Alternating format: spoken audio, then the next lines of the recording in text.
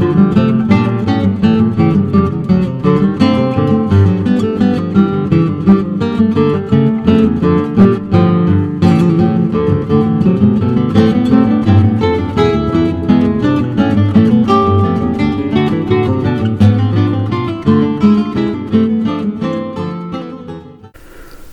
and welcome to Avi's Conversational Corner, a podcast on history, culture, and politics in a broad perspective. I am your host, Avi Wolf. It was a time of rapid, terrifying, and exhilarating change, a time of scientific breakthroughs, mass politics, endless scandals, and efforts at reform, a time when new groups of Americans fought for and sometimes won their right to participate fully in American life, while others did their best to try and keep America as it was, or as they imagined it to be.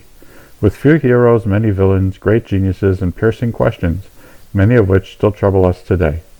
Welcome to Stumbling Colossus, a regular part of Avi's Conversational Corner, covering the Gilded and Progressive Ages of the United States, from the end of the Civil War to the end of the First World War. You can find this and other episodes of Avi's Conversational Corner at Google Podcasts and on Amazon Music.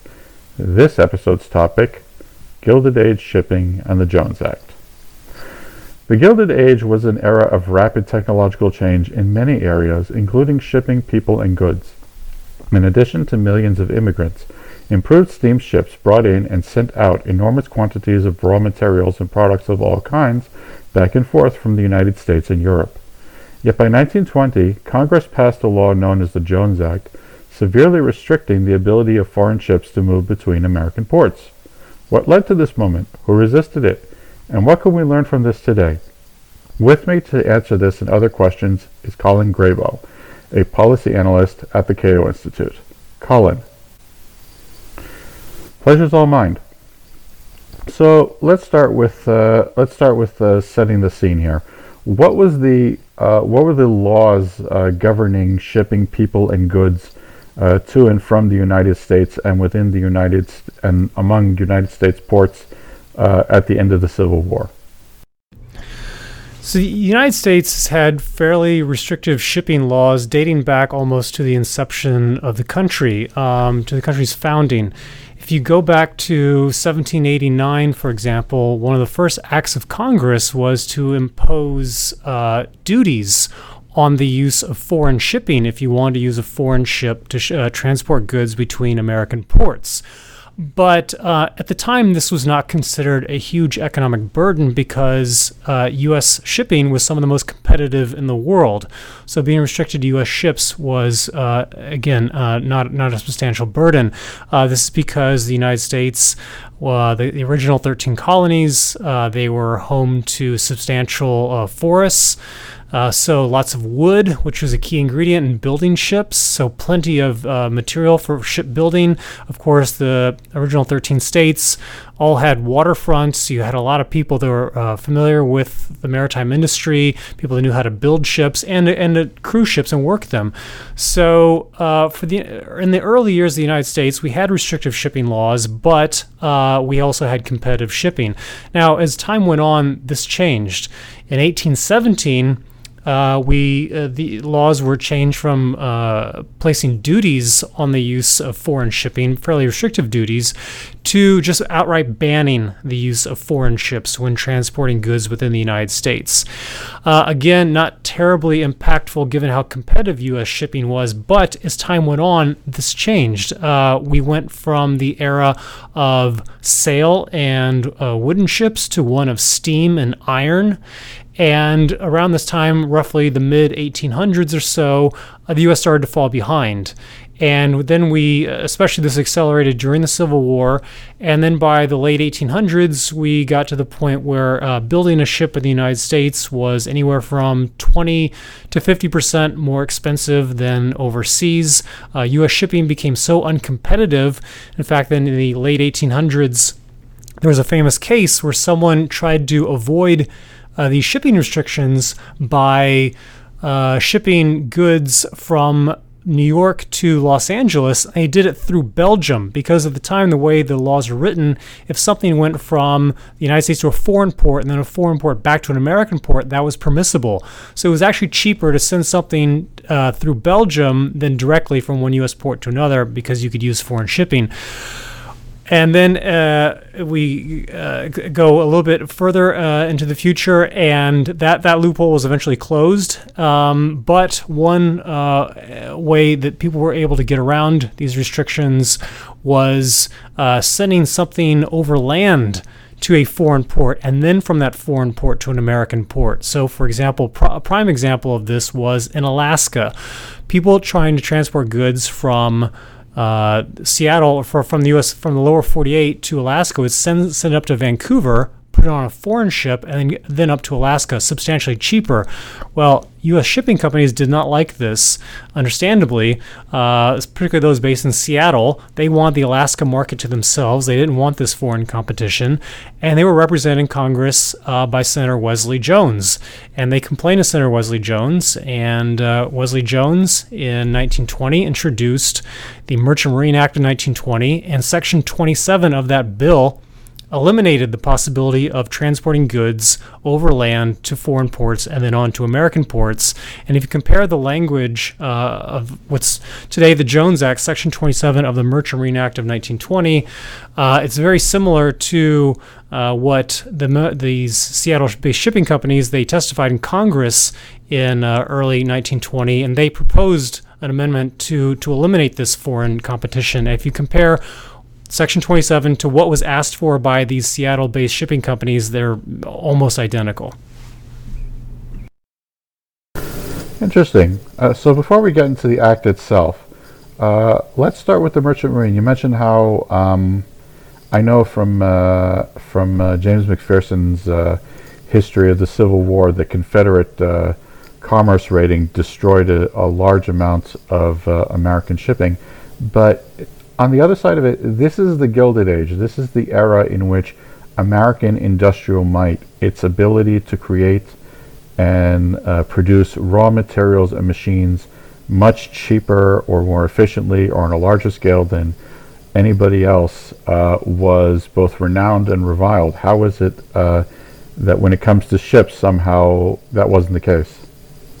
Well, there are a number of factors. I think, first and foremost, we need to recognize that when you don't force an industry to compete, that inevitably over time they will become uncompetitive. I think that's a fairly predictable result. But what's also noteworthy here is that as we shifted from that era of wooden ships to iron and steel ships, we had a domestic iron and steelmaking industry, and they wanted protection and they wanted tariffs.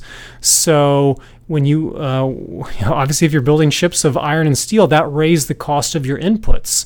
So the shipbuilding is a downstream industry, and so U.S. protectionism actually undermined the U.S. shipbuilding industry. So you have, I think, these these forces of protectionism that I think deters and disincentivizes innovation because you have a captive market where people have to buy what you make, and B, also they were undermined by the cost of inputs. Europeans did not have to pay as high a price for steel and iron and some of these other inputs that American shipbuilders did. Okay. So who were the main countries that basically outcompeted America in these conditions? I think it was the Europeans. They were dominant. More specifically, the British, the Germans, perhaps to a lesser extent the French. But yeah, those were the major shipbuilding powers in the late 1800s. That brings us to, before we discuss the act itself, as you mentioned, and rightly so, this was a very protectionist era. This was an era when very high tariffs were placed on various parts of American industry, both raw inputs and perhaps finished goods. This was a time where probably every industry in America would lobby Congress to try and get their industry included in the schedules of tariffs. So I guess the question is not why did the Jones Act happen, but why did it take so long for it to happen? So if we're talking about Section 27 of the Merchant Marine Act of 1920, I think that there was an evolution of our coastwise laws as U.S. shipping became more and more uncompetitive. Then there became, unsurprisingly, a search for loopholes and ways around it. So as I mentioned before, we have the example of trying to ship goods from one part of the United States to another part of the United States through a foreign port, through Belgium, and that produced a court case. And then where it was found actually that was permissible, and then Congress closed that loophole. And so then people looked for other loopholes, and they found the loophole of being able to ship to Alaska, and then that loophole was ultimately closed via the Jones Act. So as U.S. shipping became more uncompetitive, there were more creative ways to look for ways around it, necessitating Congress to restrict the law even more and more. Okay, so that brings us to the Jones Act. One thing I noticed when reading the Wikipedia article is that at least part of the justification for the act, formally at least, sounds very much tied to the First World War, because as we know, America entered the First World War largely because of German submarine warfare, not just against ships containing Americans, but American ships. Did they really believe that it was that vital to have an absolutely independent American merchant marine at all time, or were they being cynical here? Well, the Merchant Marine Act of 1920, which contains the Jones Act, this was passed primarily because, as you noted, the United States entered World War I in 1917, and we had this tremendous need to get men and supplies and equipment from the United States into the European theater of operations. And that requires a lot of ships. And the United States did not have a lot of ships. In fact, there was a crash shipbuilding program to try to build enough ships to transport all these goods and troops to Europe. It necessitated, in fact, the construction of brand new shipyards. And what happened is, well, ships, obviously, they take a while to build. And a number of these ships, I think the majority of ships actually built during the war effort, were not delivered until after the armistice had been signed in November of 1918. So a lot of these ships actually weren't delivered until 1919, 1920. Well, the United States ends the war, and the Treaty of Versailles is signed, and we have a lot of ships on our hand. And so one of the main purposes, actually, of the Merchant Marine Act of 1920 was how to dispose of these ships, what to do with all these ships, and how to get them into the private sector's hands. So that was one of the main goals of the Merchant Marine Act. And then Senator Jones, he thought, well, while we're at it, while we're overhauling shipping policy, let's also do a favor for my constituents back in Washington State who are complaining about competition going through Vancouver instead of Seattle to Alaska. Let's also note that at this time, Alaska was a territory, meaning it had no voting representation in Congress. I believe it had a non-voting member, kind of like Puerto Rico does today in Congress. But they were kind of powerless to head this off. So they were powerless. Was there any significant lobby that said, look, we're also in favor of American industry, we're also in favor of American shipping, and we agree with the importance of national security, but this step seems to go way too far and can even hurt, say, my constituents who rely on as cheap freight trade as possible? So there was a report written in, I believe, 1919 or 1920. It was a House minority report regarding legislation that ultimately, I believe, became part of the Merchant Marine Act of 1920, in which the authors did say that this kind of protectionism is a bad idea in the long run.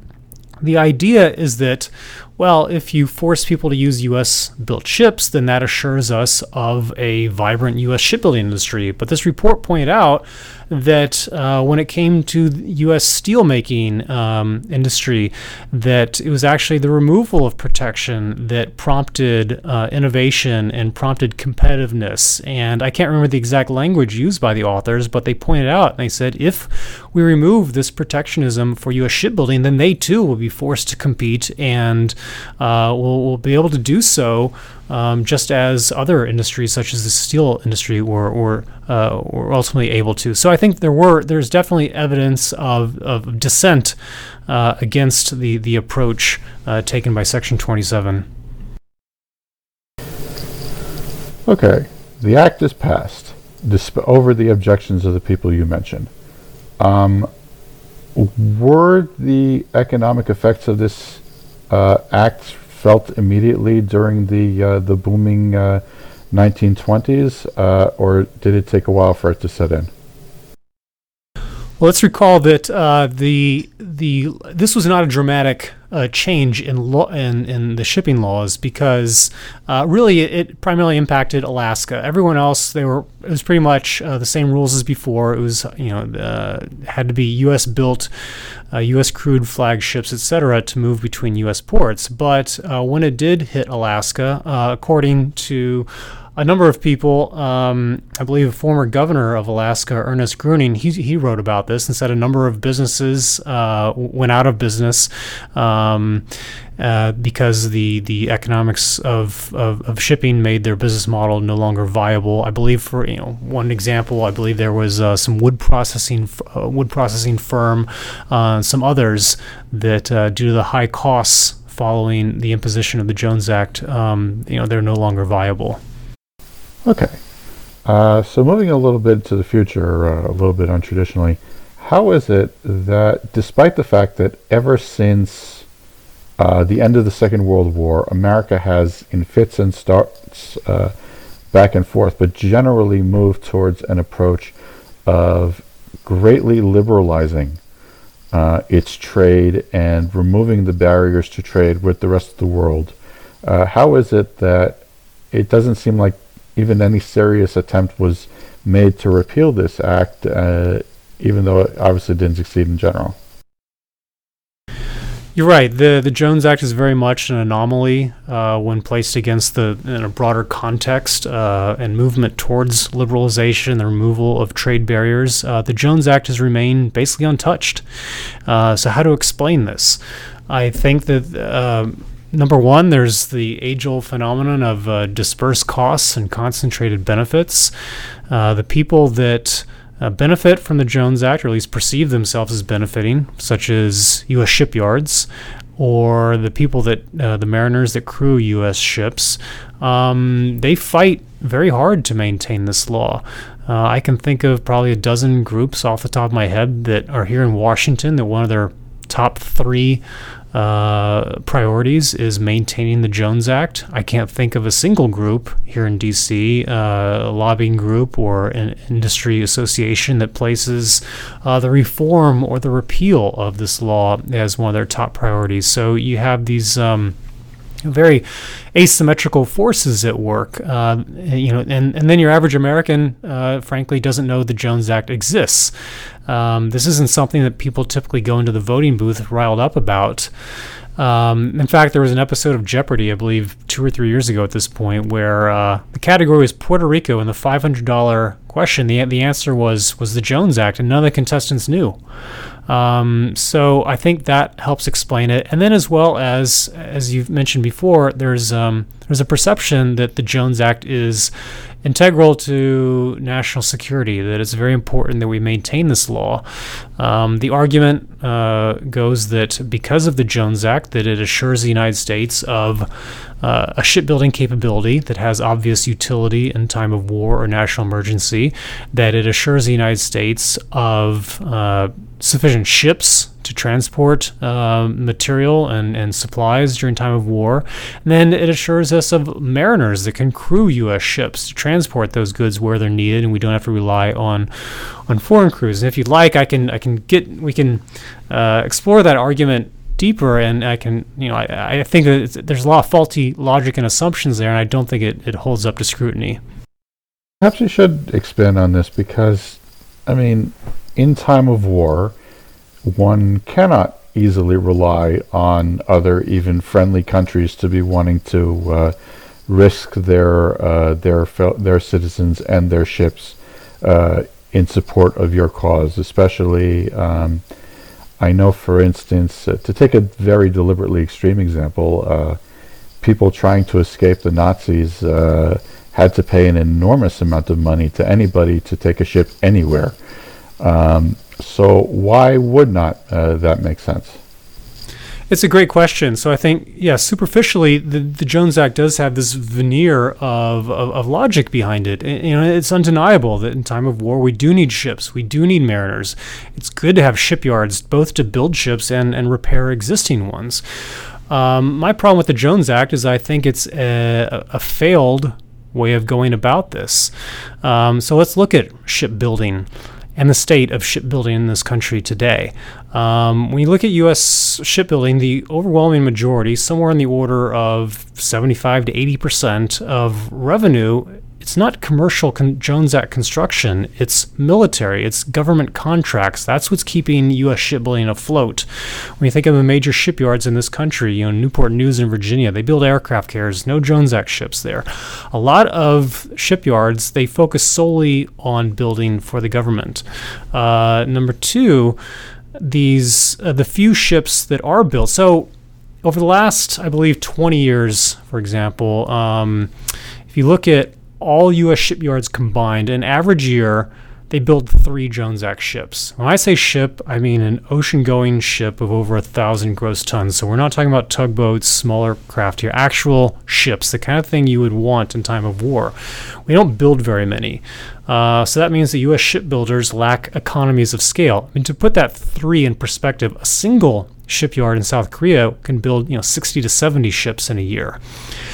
An inevitable consequence of this is that these U.S.-built ships cost much, much more than those in other countries. A U.S.-built ship today, a container ship, costs anywhere from around 5 times more than one built in another country. A U.S.-built tanker is around 4 times more expensive. So instead of paying roughly $35-40 million for a tanker in the United States, it costs about $150 million or more. That deters the use of ships. In shipping, we have a fleet that is less than 100 ships. When we've had times of war, the Jones Act fleet has played a minor role at best. For example, Operation Desert Shield, Desert Storm back in 1990, 1991, we were faced with this situation where Iraq invades Kuwait. We need to get as many as much supplies and equipment to Saudi Arabia as quickly as possible. So thank goodness for the Jones Act, right? Well, not really. There was only one Jones Act ship that actually transported equipment from the United States to Saudi Arabia.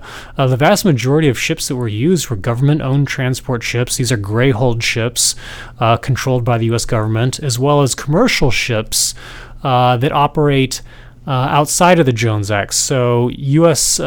flagships that operate in foreign trade, not domestic trade. And there's a very good reason for this. There aren't a lot of ships here in the United States. If you pull those ships away, well, who's going to transport goods to Hawaii? Who's going to take stuff to Puerto Rico, Alaska, and other non-contiguous states? Who's going to transport refined products, gasoline between U.S. ports on ships? So it's very hard to use that fleet, or there's some big downsides to doing so. And then also, if you look at that Operation Desert Shield, so as a consequence of having this inability to leverage the U.S. domestic fleet, in fact, something like 25% of all unit equipment was taken by foreign flagships. The U.S. had to go out and get foreign ships. They actually asked the Soviets twice to borrow one of their ships. They were so desperate for shipping. And we didn't have enough mariners either to crew some of these ships. In fact, I believe the U.S. got saved a bit. In January of 1990, the Great Lakes froze over, so they were able to use some mariners from the Great Lakes on these ships. But still, they had to turn to veterans, guys who served in the Vietnam War, the Korean War, World War II. I believe there were a few sailors that were in their 80s that had to serve. There was one guy who was 92 years old they had to use to crew these ships. They were really scraping the bottom of the barrel. So I think the theory of the Jones Act is appealing, but when you compare it to the reality, it doesn't work. Promoting U.S. shipping by forcing Americans to pay 4 to 5 times more for new ships is a pretty poor way of promoting our maritime industry. And just one more point. These few U.S. ships that are built, remember I said they're about 3 per year? There are actually 0 built last year. These shipyards that build them, they're overwhelmingly dependent on foreigners to build these ships. For example, about a decade ago, I believe, maybe 15 years ago, the Philly shipyard built some tankers. Those tankers, each one of them required 500 containers worth of cargo that came from South Korea to build those tankers, as well as, I believe, 25 shipments of bulk products. So, for example, the engine and the propellers and big bulky things like that, that's all foreign as well. So U.S. shipyards, they take foreign components with foreign designs, they basically assemble them and put them together. So, I think U.S. built needs a pretty big asterisk next to it. Okay, entirely fair enough. So, if I made you a dictator in charge of this issue, how would you go about finding a way to ensure that the United States has a core reserve of not 80-year-old people who can work ships and ships that they can use if, God forbid, America finds itself in the middle of a war?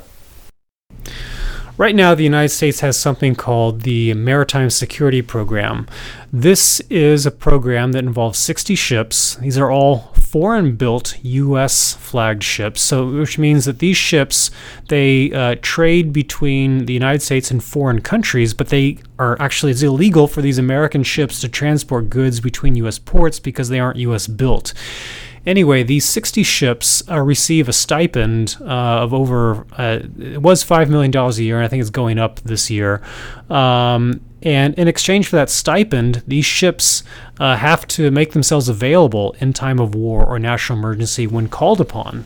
I am all for example, expanding that program and go to the Pentagon and say, how many ships do you need?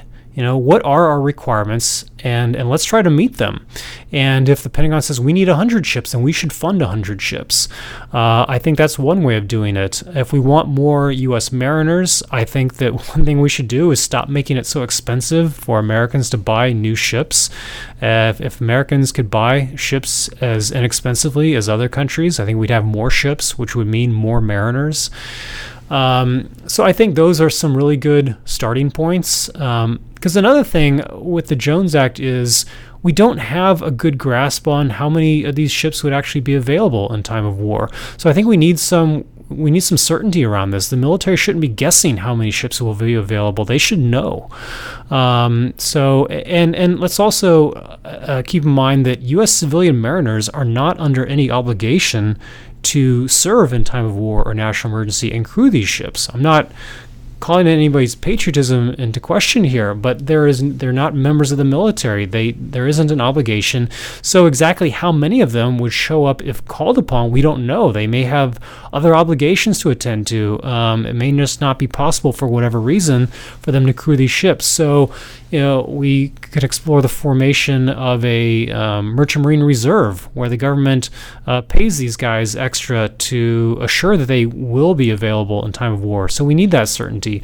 And ultimately, I think that because of the uncertainty that this generates, because we don't know how many ships we would have, we don't know how many mariners we'd have. And from what we do know, in fact, a few years ago, the government put out a report trying to assess how many mariners would we have? And their best calculation is that, well, actually not their best calculation, but they calculated that under a best case scenario, assuming that all those mariners were available, we'd still have a deficit of like 1,800, somewhere around there.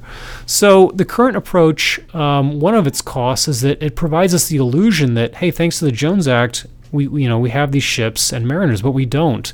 And it gives us the illusion of security. And I think we need to move away from this setup towards something with